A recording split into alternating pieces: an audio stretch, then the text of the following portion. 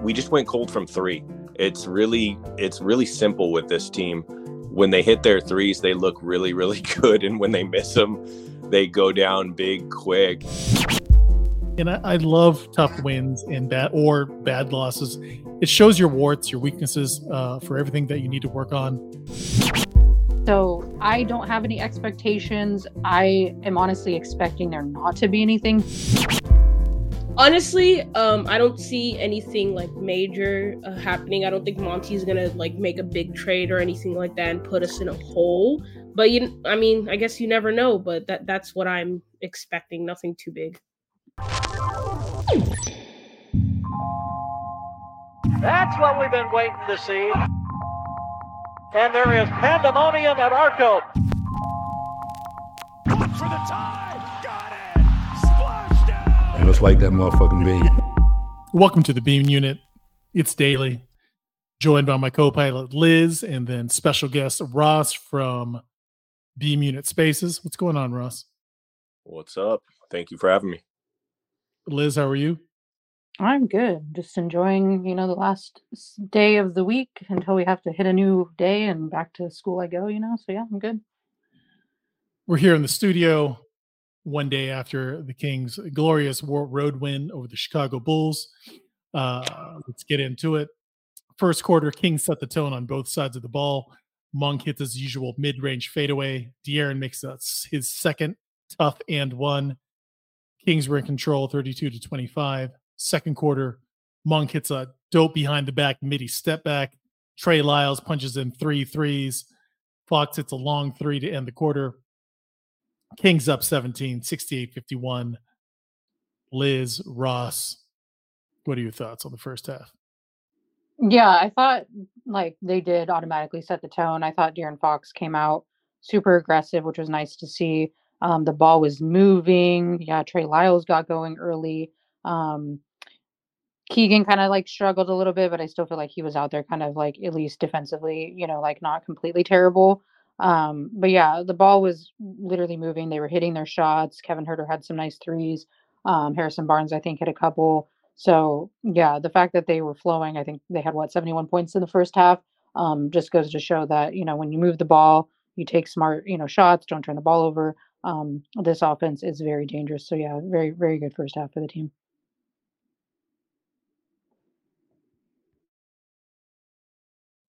Ross, any of you have any input for the first half?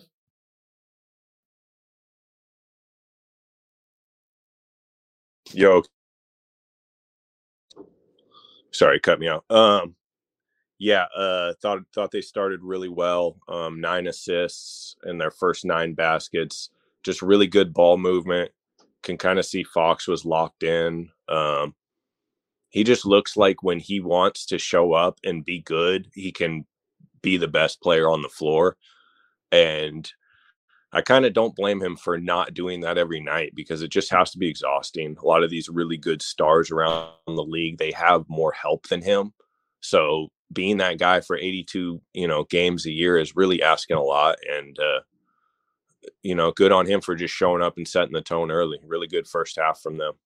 Finally good to see the bench come back and be as good as we know they can be. We saw in the first 20, 30 games how good this bench is. And they kind of had a little slump, might have to do with rotations kind of constantly changing, but good to see them back to their old form. Exactly. And I want to shout out HB for the first half. He did a great job on DeMar in the first half. He set the tone defensively, and he didn't let DeMar DeRozan get going. So I thought he did a great job. Third quarter, Huerter and HB hit threes. Fox had one of his 5 steals, and it was converted into an HB midi. Malik Monk gets a big block on Coby White. Bulls cut the Kings' large lead to 10. Fourth quarter, Kings defense forces a 24-second violation early. Coby White and Caruso lead a Bulls run. Bulls actually cut the lead to 3. Fox takes over and attacks the paint. Domas got a tough and one in a crowd of Bulls. Kings pull away and win 123-115. Ross, what was your reaction to the second half? I'll take a win. If you're winning on the road like this, like the famous G-Man said, any road win is a good road win. And I remember hearing that line, 25, 30 years ago, and it's stuck with me because it's true. It's, really tough to get wins. Obviously, you'd love to see it be better, but you know what? You built this big 30-point lead and you blew it. And now you actually have film, that Mike Brown can go over and say, listen, this is what you guys did wrong here. It's simple. You tried to hold on to the lead instead of just pushing the ball. And as much as it seems like it might have been that, we just went cold from three. It's really simple with this team. When they hit their threes, they look really, really good. And when they miss them, they go down big, quick. And it's kind of today's NBA. I know a lot of people had big reactions over blowing the 30-point lead, but it's not a crazy thing. Like 5 years ago, if you blow a 30-point lead, it's talked about everywhere, but it probably happens a couple times a night in the NBA. So not as big of a deal as I think people are making it. Yeah, I completely agree with what Ross is saying. Like it is a bummer that they kind of, got out to that 30-point lead and then they could have like potentially rested like their guys for Monday because they were on a back-to-back. So I think that's like the more disappointing aspect of it. But you have to give credit to the Bulls because they went out there defensively, they locked up, they were scrappy. Coby White was just going fucking off, like doing what he was doing. Alex Caruso was just playing amazing defense, I thought. And then we weren't hitting our shots. Like, I mean, like newsflash, if you don't hit your shots, like your lead's going to start to disappear or you're going to be losing by a lot. Like that's just, the math of the NBA. So the fact that yes, they got the win. They got the win on a back-to-back, which is obviously huge. And then they're on the road. I'll take that anytime because last night, we're on our 7-game road trip. That's a long road trip. It's like a span of almost 2 weeks that, these guys are away from their homes, their beds, all that stuff. So, they're exhausted from getting on planes and constantly traveling city to city. Like, yes, it is their job. They get paid to do it. It is, that is what it is. But from a human perspective, like that's going to take a toll on anyone, regardless whether you're getting paid for it or not.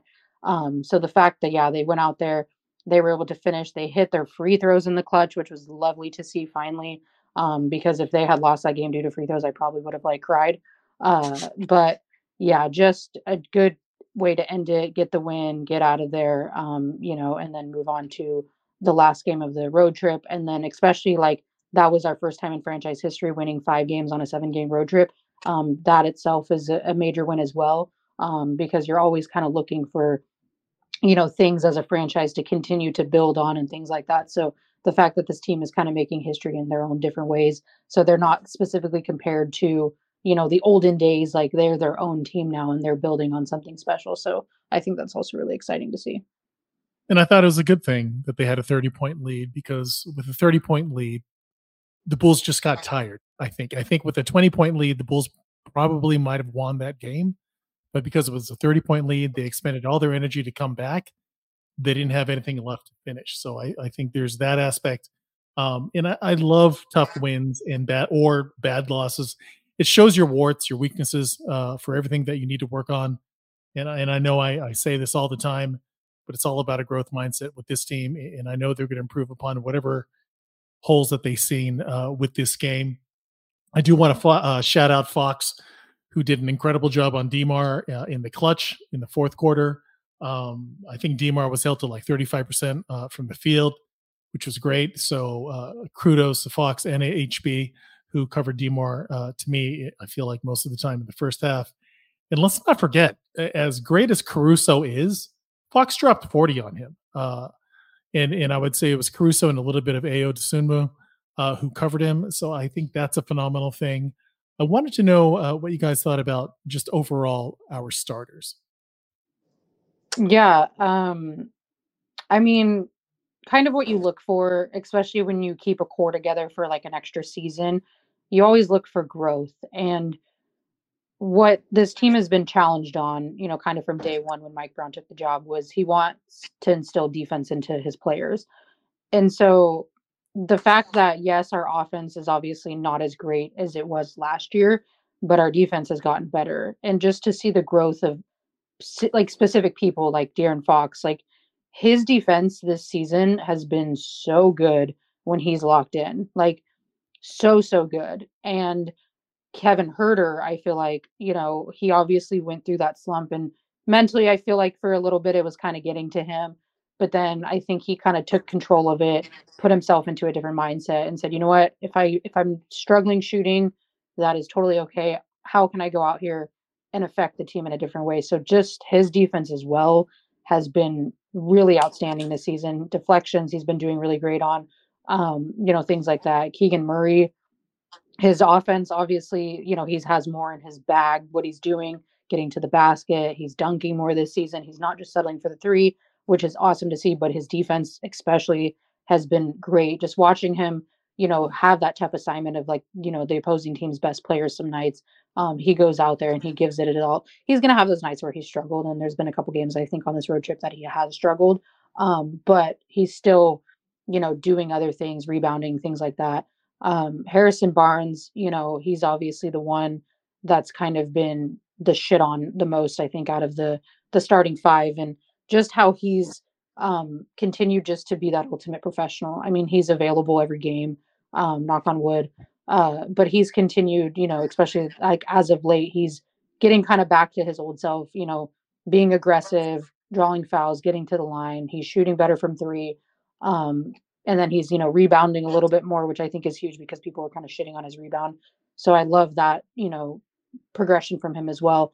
And then Sabonis, I mean, the fact that Sabonis has taken like his game to another level, and just putting up the numbers that he's putting up, is amazing, because especially after all the criticism that was being thrown his way after the playoff series, which it was granted, he did not have a great playoff series, but the fact that he embraced that, got into the off season, took care of his injury with his hand, but then started to just go to work and continuing to do what he's doing. He's, I wish he would still kind of shoot more, from the free throw line ish and things like that, take that mid range jumper a little more.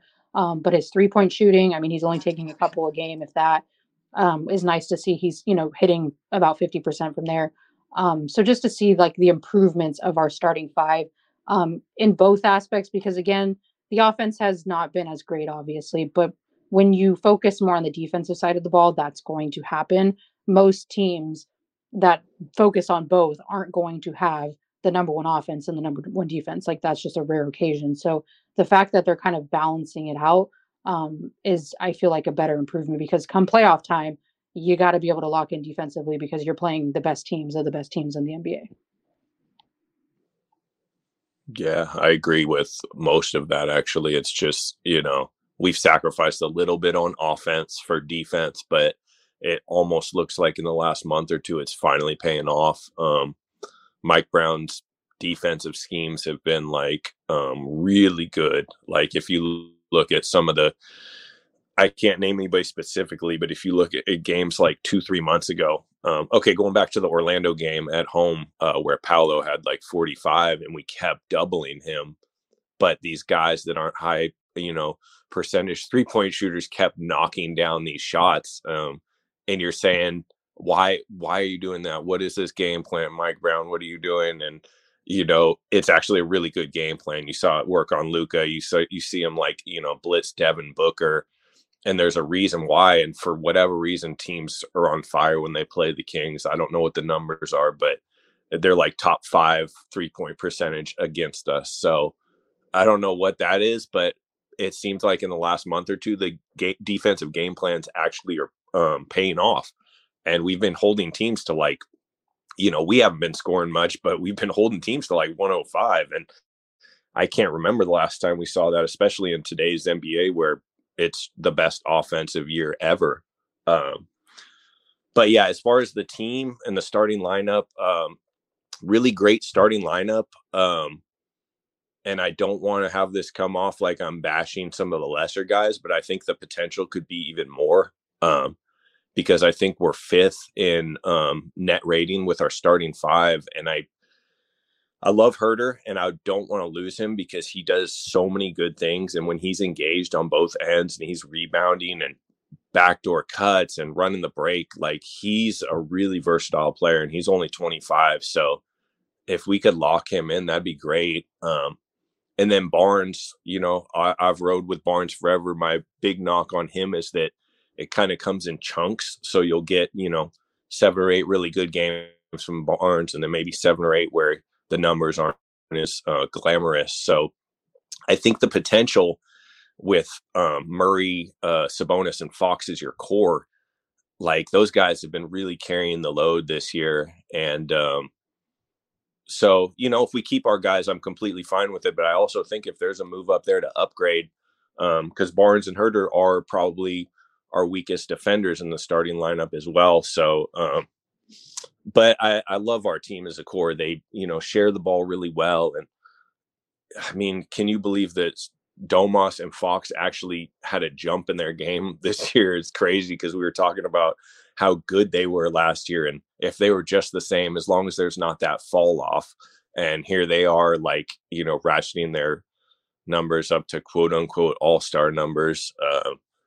And then Keegan, I mean, I could talk about Keegan for an hour. As somebody who's been a Sacramento Kings fan for decades and decades, I've probably only seen 4 or 5 defenders that kind of come to in the ballpark of what we're seeing with him. So ceiling's the roof. I'm wondering if, not to be Jordan, but wonder if he ever has the potential to be a playmaker, because if he can get playmaker abilities, that really could change his ceiling. That's the one thing that I think is kind of missing in his game. You guys think he's got playmaker potential down the line? I think it's contingent on his handle. So his playmaking is going to go as far as his handle goes. It's not there yet right now. It's enough for him to drive and go mid-range and hit a pull-up or go to the basket. But I think his handle needs to be a little bit better to be like a full-on playmaker. It's like if you look at Paolo has been this way as far as his handle is concerned for years. He's had that handle. And here Keegan's just catching up to him. Not catching up, but just starting to take the ball off the dribble and whatnot. So it's going to be a while. I would say 2 years where we could feel comfortable with him, if that makes sense. I 100% agree. I was having that conversation with somebody the other day, and I said his ball handling skills is basically, if he can develop that, kind of like that Luka or SGA or Paolo where they're dribbling in traffic, he's so strong. I know he can maneuver around in there. It is just, can he get the handles on lock? Because if he can, he's going to draw a couple people easily. So that would be huge. But I mean, maybe he can do it now. It's just that we just have so many good ball handlers. Why would you do that? Right? Like, true. You're going to let Fox do that, or Monk, or whoever. So yeah, I just want to say with our starters, and I've always said this season, is that this season the story is more the improvement of our core, right? And kind of like what you guys said, Fox's two-way ability, and now he's a two-way player, which is crazy. And then now he's literally a motion shooter from 3. It's like, what happened? And this is just over a summer, and I think that's incredible. And people thought Domas was who he is, but no, he's not. He's actually shooting from 3 now. He has this enhanced moveset. He has a right hand now. His footwork is incredible. And no, everybody thinks he's a brute because his go-to move is still that shoulder into the chest, but he does so much more than that. And then even his rebounding has gotten better, which is already crazy to think about. And I remember last season, or even the season before that, in our spaces, I would always say, damn, if Domas would only do a Chris Webber, little elbow jumper, he'd be set. And he's doing that now too. So he's enhanced this play. And then, yeah, like you guys said, Keegan's two-way play is incredible. He's our best defender now. And he's a 3-level scorer. He has a mid-range floater. He has a mid-range pull-up. We know what he could do from 3, but his finishing package has gotten better. He's doing baseline fadeaways now. It's like, what are we doing? We have so many weapons to go to for offense. And then we mentioned Kevin Herter.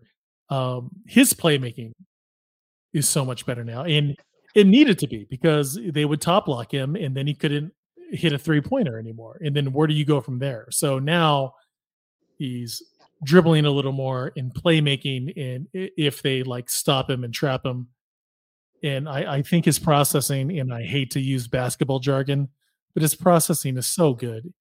He knows where everybody is on the court, and he's getting the ball out of his own hands if they stop him, at the top, around the screen. So it's like, he's been great. And then HB does what he does, right?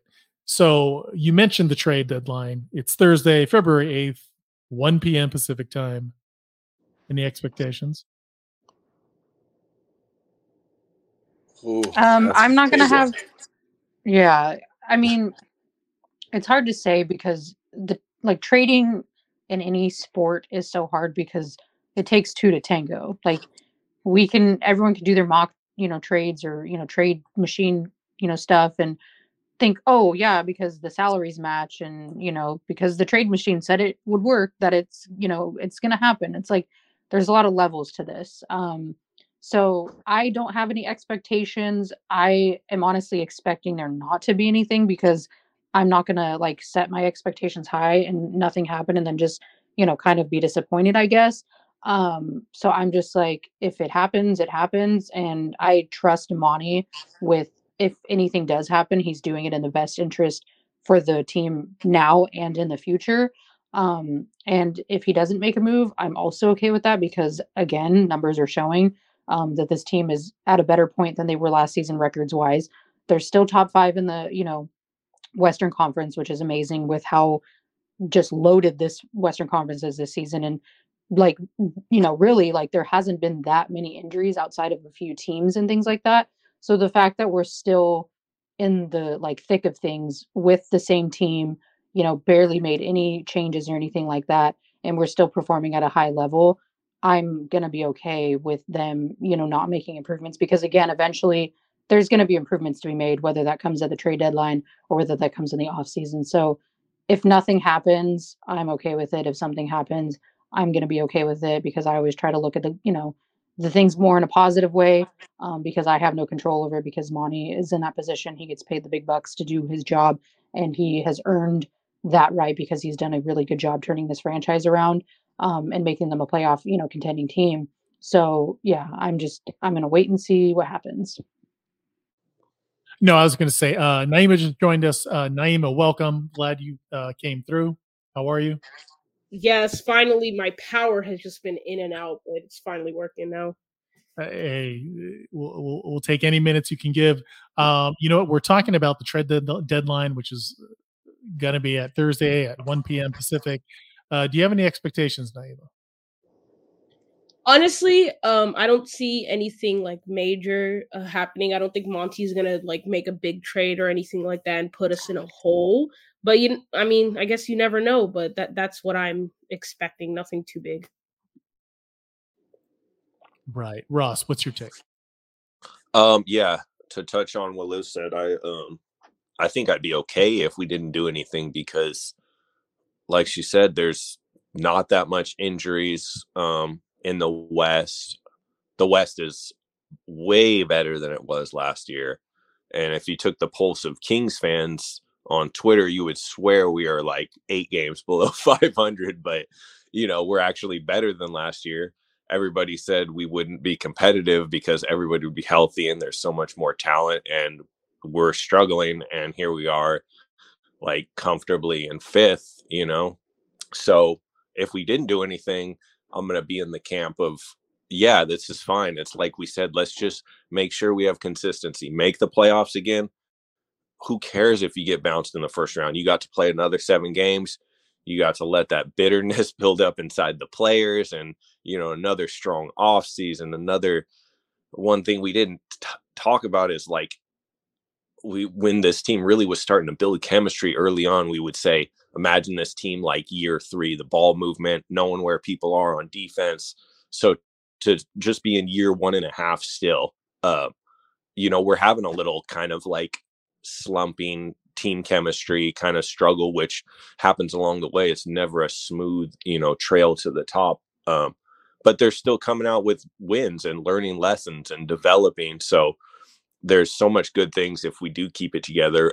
As far as if there is a trade, I'd be ecstatic because being a Kings fan my whole life, can we count the number of times where we made a trade and we said, oh my God, we just got an actual person that legitimately we know can make this team better.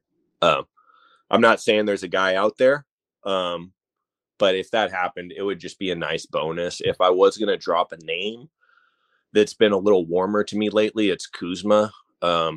I know it was the whole thing in the off season, but if the reports are right and you can get him for a first and maybe a player, I'd really take a risk because I think we need another guy that can attack the basket and break down the defense. Because when we play these really good, long teams, they like the Pelicans or, Orlando, they zero in on Fox.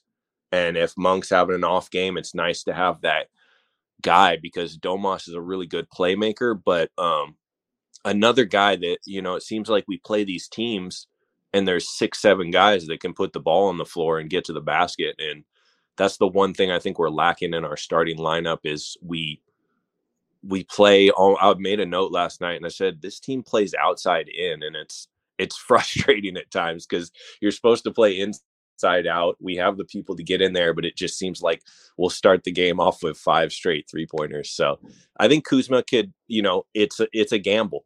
Who knows if he even buys in, but if he doesn't, his contract is like friendly enough. I think we could probably still flip him for another first, or at the very least get something decent. So it's not a bad contract in my opinion. The only bad thing about Kuzma is that we are going to have to get rid of a starter probably to get him. So it's going to be Herter or Barnes and someone else to make salary. If it was your choice and you could swap one of them right now, would you? Man, I'm on the fence. I'm literally 50. I know that's tough. It really is because I'm greedy. I really want HB here in any capacity. Even if, I think he would be so good off the bench. If he could be our Jeff Green, like Jeff Green was to Denver last year, it would be perfect. And I know I'm a repeating record of saying that, but I truly believe that. I think he could be so good for us. And yeah, it doesn't happen all the time, but HB is still super ignitable. And if there's a game in a 7-game series where everyone's cold, HB could pick up the offense. I'm not going to say it's guaranteed to happen, but it can happen. If anything, and this is going to be a very minor move, a very Monty style of move, it would be Royce O'Neal for 2 second-round picks. We'll probably just have to give up role players to match salary, and that would work for me because it's nobody that would really hurt my feelings if we were to get rid of them. We'll trade them. I don't want to say it like that. It might be Davion, but for someone like Royce O'Neal, I wouldn't mind. Any thoughts on that, or is that like hell no for you guys? No, absolutely. I love any little move to get another veteran defender in here, somebody who can just step in.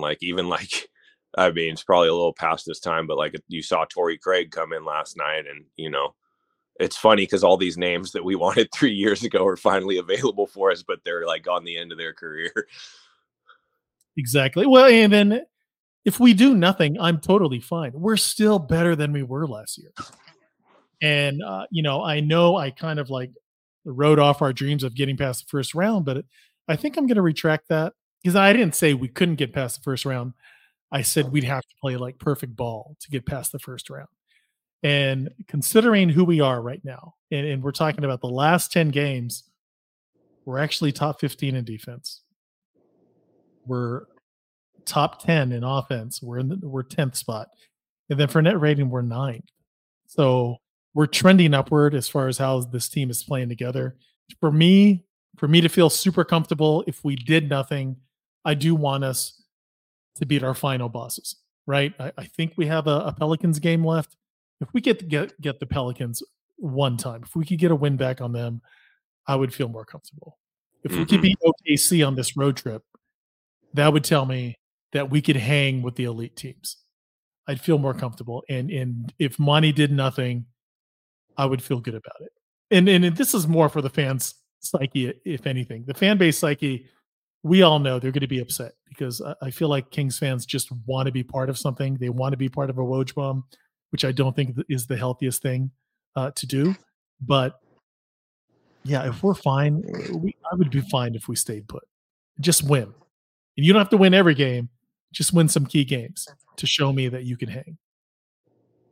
Well, too, if we look at it, last year going into the trade deadline, I think everyone was expecting something to happen. And then when all we did was trade, for Kessler Edwards, basically getting him, getting paid to take him, Everyone was like, oh my God, like this is the end of the world. Like, what are we doing? And then we went on that spectacular like run to end the season and like got into the playoffs for the first time in 16 years. And then, obviously the season ended disappointing and, losing in a 7-game series to the Warriors. But truthfully, like, yes, it sucks to lose, but like, if that's what it takes to get this team to that next level and, eventually compete for a championship, I'm okay with that first round loss because one, you're losing to the defending champions with a guy like Steph Curry who literally had to drop a 51 piece to beat us.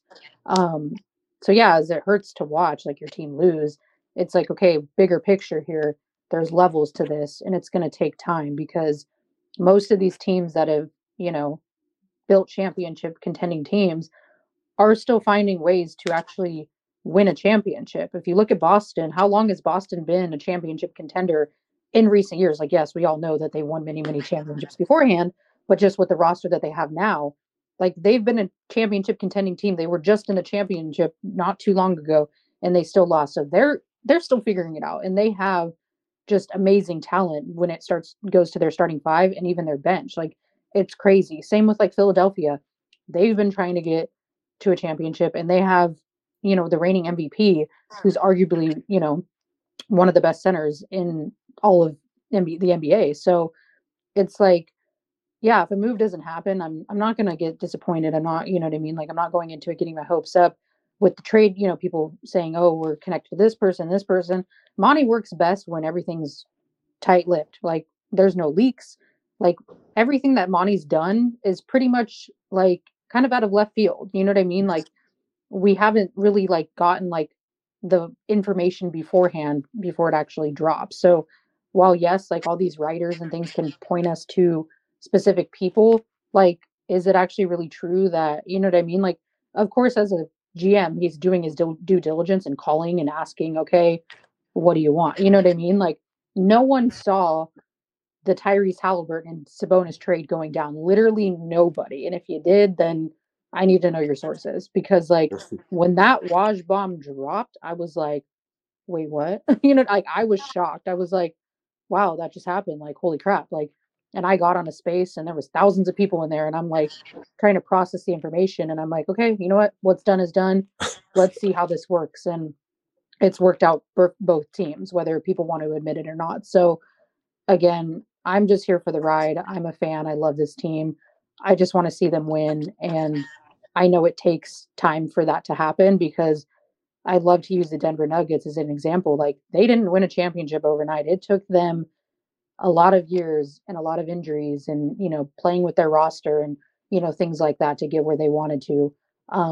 Jamal Murray went out with an ACL. Michael Porter Jr. was constantly, fighting injuries with his back. I mean, there was just so many times where they were counted out and they went to a championship.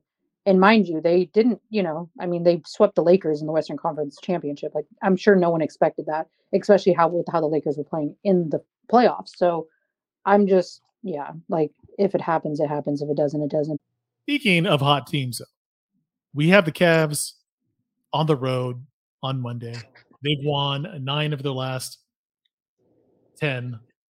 They're streaking, not to mention they're officially full strength now. Darius Garland has come back. Evan Mobley has come back. Jared Allen is on a tear. What do you guys think? What are you guys expecting from this game? Honestly, for me, I mean, like you said, that the Cavs are absolutely on a hot streak, and they've got a solid team. I believe they've won over 30 games already this year. So I think we're gonna come out. I hope the hopes are that the Kings do come out, and it's a big matchup, and everyone just comes out ready and everything. We know we can beat the Cavs because we beat them last year as well. But I just hope that like we don't start out slow and we don't really let what happened in the Chicago game where we basically blew a 30-point lead. Yeah, we ended up winning it in the end because De'Aaron Fox. But yeah, I just hope that they come out strong and they come out motivated. It's the last game of this long road trip, and they get to come home to their beds and the comfort of their own house and things like that. So hopefully they use that as motivation. Say one more game until getting home, and hopefully they'll come out with the W and you like that beam. Yeah, I hope we don't go down big early too. You just kind of get that feeling. Cleveland's been playing so good lately, but I did some checking in the Kings. I think the last 20 games they've only lost by double digits once, and it was that Philly game, which for whatever reason we just don't play Philly good. Like, I don't know we ever will. Not sure why, but it just seems like every time we play them, we're down 15 within 5 minutes. But besides that, the team really has figured out how to, get it together as far as these blowouts. So good on them.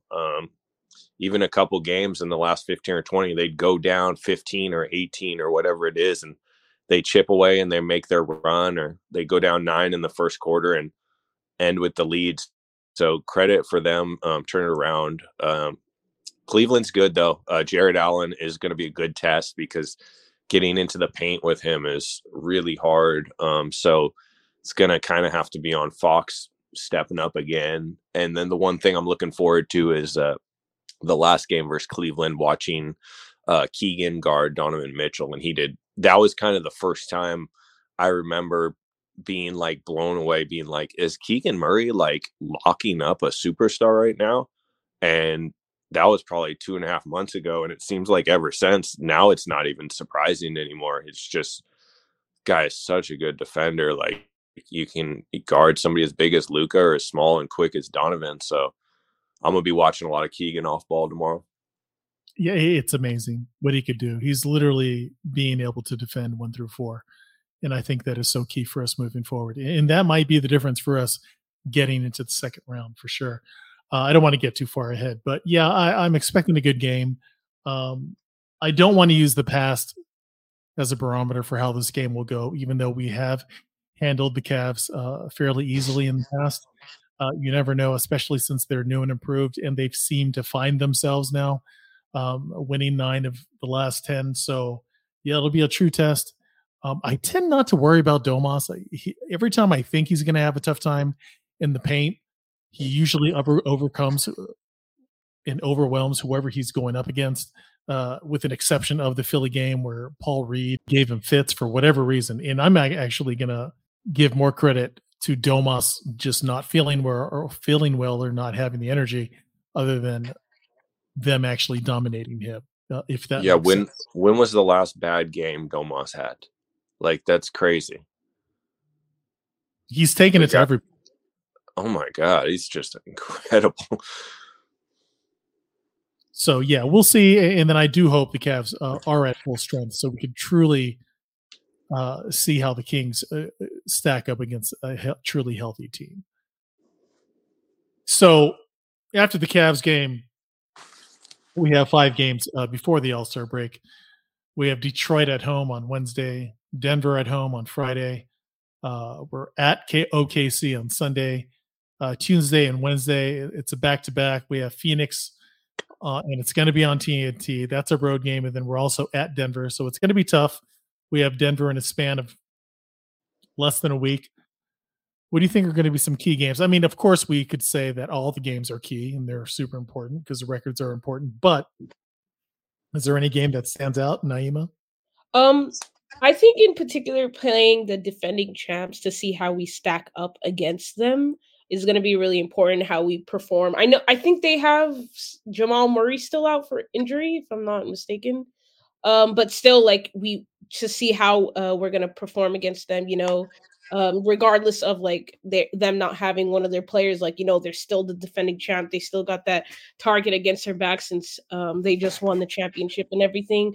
Phoenix, again, let's see if we can like beat them. It's hard beating a team once, let alone 3 times in a row, since we beat them at home and away, and it looks like we're going to play them again Tuesday. So yeah, Detroit, hopefully it's not going to be like another Memphis game where we play down to our competition. It should be an easy win and everything, but I think We have a lot of road games in the next like few weeks, so hopefully that we can come out and this particular um road trip has been good to the Kings. So hopefully once we go out on the road again, we'll perform well. And then it's another back to back. I feel like we need a confirmation, but do we have the most back to backs in the league? Because it sure feels like it. But yeah, I think those Denver games are really gonna show what we're made of. Yeah, I'm looking forward to playing some of these better Western Conference teams. But it seems like the Kings really like get up versus the better teams. I probably should go back and do some research, but I swear every time we're like a 10-point favorite, it means it's going to be like a dogfight. And, some of our better wins this year have actually been against really good teams. So, yeah, looking forward to the Denver, the OKC, Phoenix. And you can't bank everything on old matchups, but it seems like we do match up really well against those teams. And everybody wants to talk about our nightmare matchups with the Pelicans and I guess the Warriors. But I honestly feel like we kind of broke through with our trouble against the Warriors. I feel like we're not looking at them the same anymore. But yeah, the Pelicans, we struggle against those matchups, but we've played, certain teams really well. Denver the last couple years, the Lakers, we match up well. Phoenix, we've played really well. Dallas, there's a lot of teams in the West. So like you were saying, Daly, like I'm definitely not, saying, okay, let's just be happy to make the first round and go home. I think if we get a good matchup, this team is coming in ready. And I think we're less likely and probably worrying more about these nightmare matchups that probably aren't going to happen. So, yeah, we'll worry about when we get there. But just, looking forward to the next couple of games. And one question I was curious, this team has been so good on the road and they do everything right on the road. I have a small theory about why I think they struggle at home, but I'm kind of curious if you guys have any thoughts on why they just can't seem these really good, top four teams in each conference. They have like a 750 winning percentage. And if we manage to do that, this team would have crazy numbers, but they just can't figure out how to win at home. It's weird. I honestly feel like being on the road, they're just more galvanized. Maybe it's the team dinners that they're together. That means they're just more locked in. And whereas at home, they become soft because they're sleeping in their own. I'm serious. I think it's something like that. I just think these matchups are so interesting just across the whole Western Conference. OKC, you could argue, owns Denver. They beat them every time. Yet we beat OKC every time. It's like, and I don't want to do stupid linear logic. Well, if they beat them and we beat them, then it's not like that, of course. But I do want to see how we do against OKC, considering how we've already beaten them twice. I think to beat a team 3 times is extremely hard. So this will be a nice, yet another barometer, even though I know some people don't believe in barometer tests, but that'll be really interesting. And then, of course, our games with Denver. And I do wonder if Phoenix has a psychological edge now since they beat us in that one comeback game for them at home. So that's going to be interesting. And I'll never overlook Detroit. They're young and super talented. Jaden Ivey has apparently found himself. They have all those young, lengthy, athletic studs on their team that I think are always going to be challenging. So, I'm just looking forward to every game. But yeah, for me, the OKC game stands out. So I do want to skip the Super Bowl predictions, especially since Liz isn't here. She's arguably the biggest football fan out of all of us. So I will skip that. But speaking of the Super Bowl, I usually tune in mostly for the halftime. What are your 3 songs, your wish list for Usher to play during his halftime set? Okay, for me, I think, like, realistically thinking, out of the songs that I love of his, I think, oh my gosh, that would probably be number 1. Then 2, Love in This Club. And then 3, My Boo. And then hopefully he'll bring out Alicia Keys. those are my three. Nice. Classics. I got two for sure. My Way has always been, old school, kind of my favorite Usher song. But I mean, he's got to do Yeah and like bring Lil Jon out. That was just like one of the biggest smashes of like that was like arguably one of the bigger hits of the decade. So, he got to do that. What about you, Daly? For me, personal favorite. I don't know how big it was, but I've always loved Caught Up. That's one of my personal favorites, just period. But I don't know if that's like the most well-known song that anybody would do for a Super Bowl set, which is worldwide. And of course, My Boo. And you're right about that. Alicia Keys coming out would just tear the house down. And then DJ Got Us Falling in Love Again. I think that would work. So those are my three as far as a wish list is concerned. Liz, we're talking about Usher's halftime wish list. What are your three songs?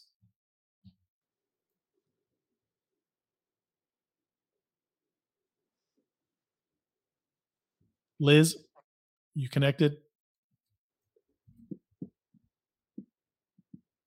All right, we'll move forward.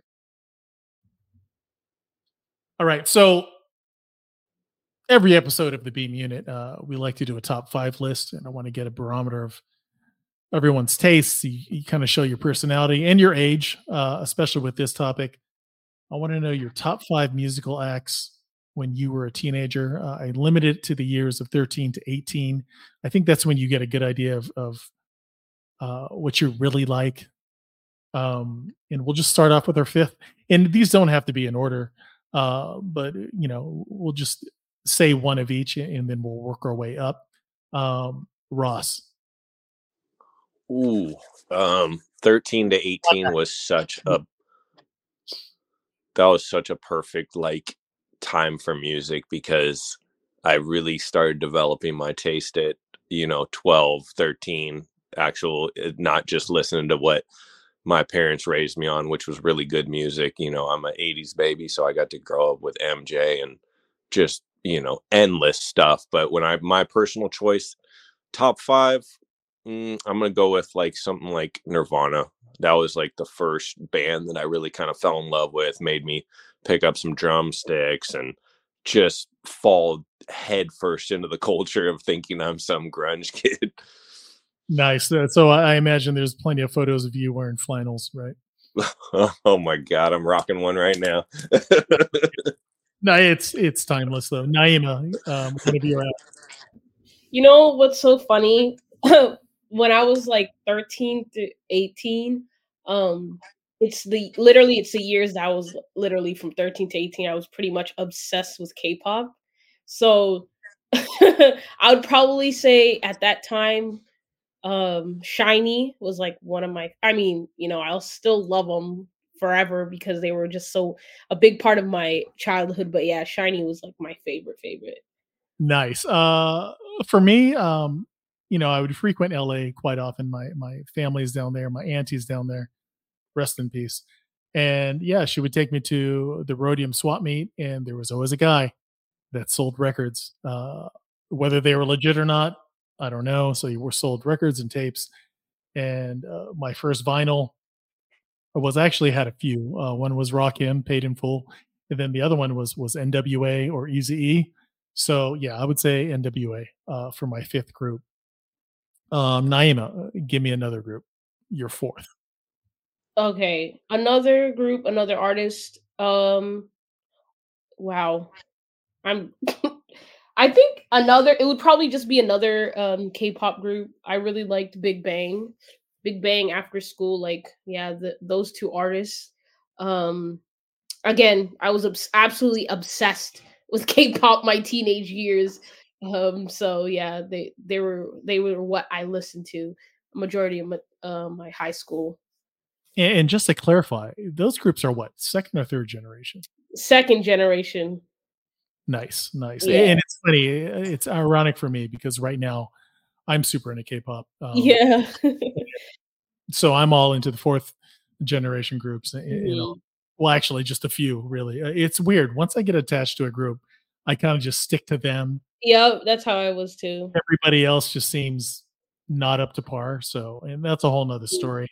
I'll probably devote an episode to my New Jeans devotion some other day. Ross, what's your fourth?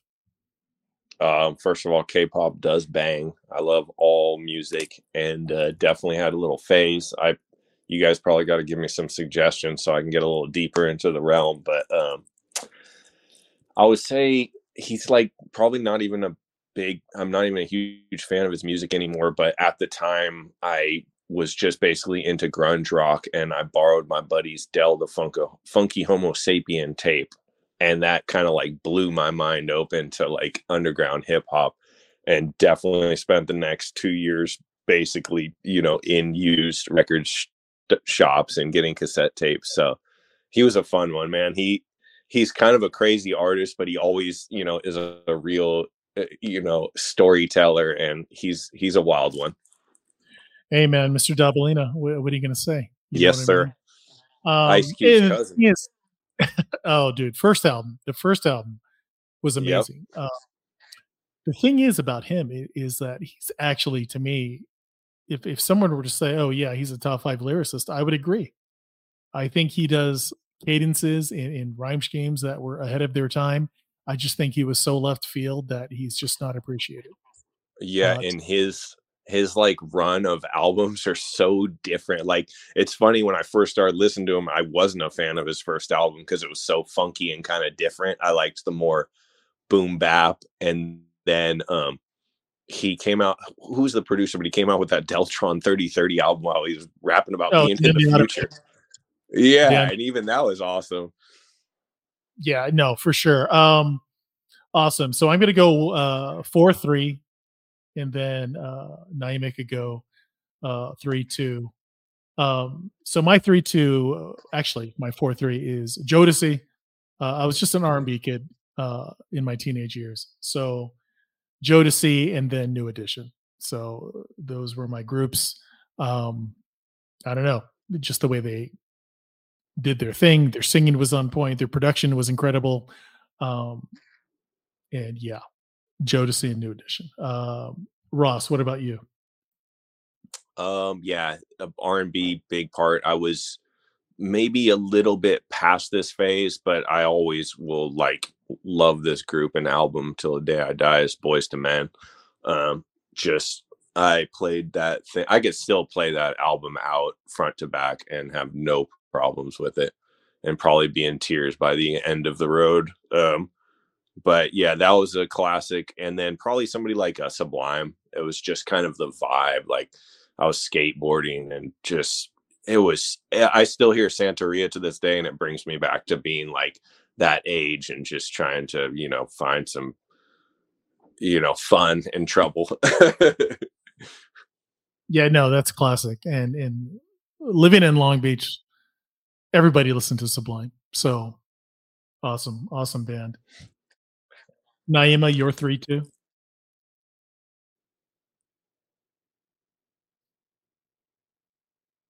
Naima, are you linked in?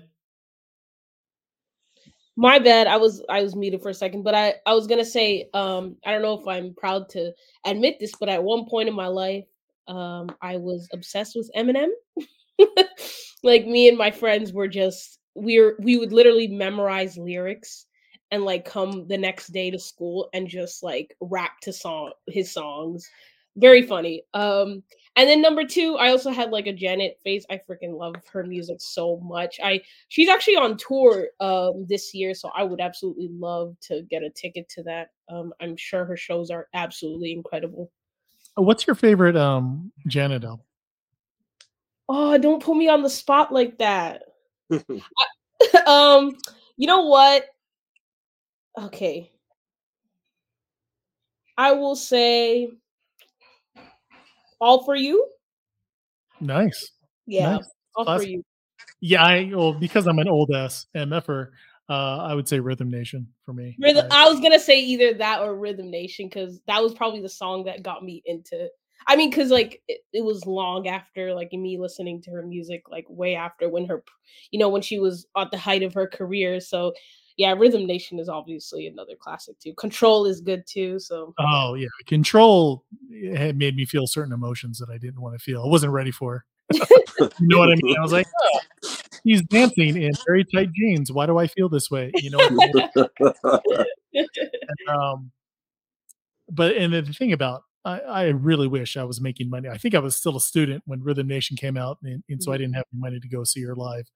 But yeah, that would have been the tour to see her live because she would sing, yeah. and the choreo was amazing.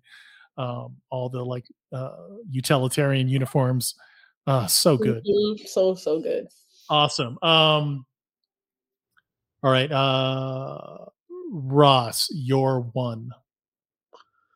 Probably gonna go with Far Side just because I bought that Lab Cabin California album probably like 5 times, and it was just one of those ones, always, thinking of being a teenager, and heard it on a skate video and was like, I need to find out what this band is all about. Like, I don't know what this music is, but I love it. And then hearing that album and just playing it, having my PlayStation on and playing video games and playing it on repeat. So that's probably a appropriate group for that age.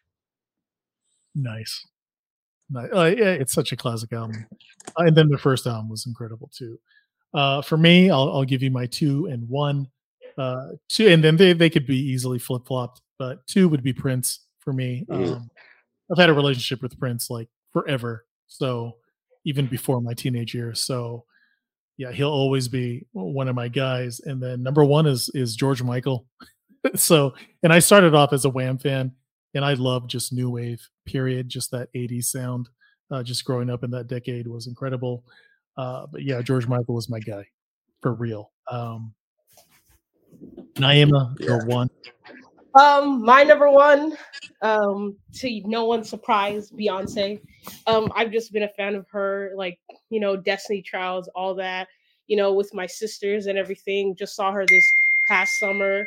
So, my goodness, like Beyonce number one, without a doubt. Sorry, that's probably my phone. That's amazing. I'm glad you got to see her live too. Absolutely, it was like the time of my life. Hopefully I can do it again. She goes on tour again. Yeah, and it's sad that this album is mildly polarizing, especially for people who just aren't into dance music, but it's an incredible album. It really is. Absolutely. All right. That was amazing. I'm glad you guys shared your top 5 acts when you were a teenager. We want to thank everyone for listening in and making us a part of your day. So take care of yourselves. Hopefully we get this win today on Monday, which is when this will be dropped. We appreciate everyone listening in. Good day, good night, and light the beam.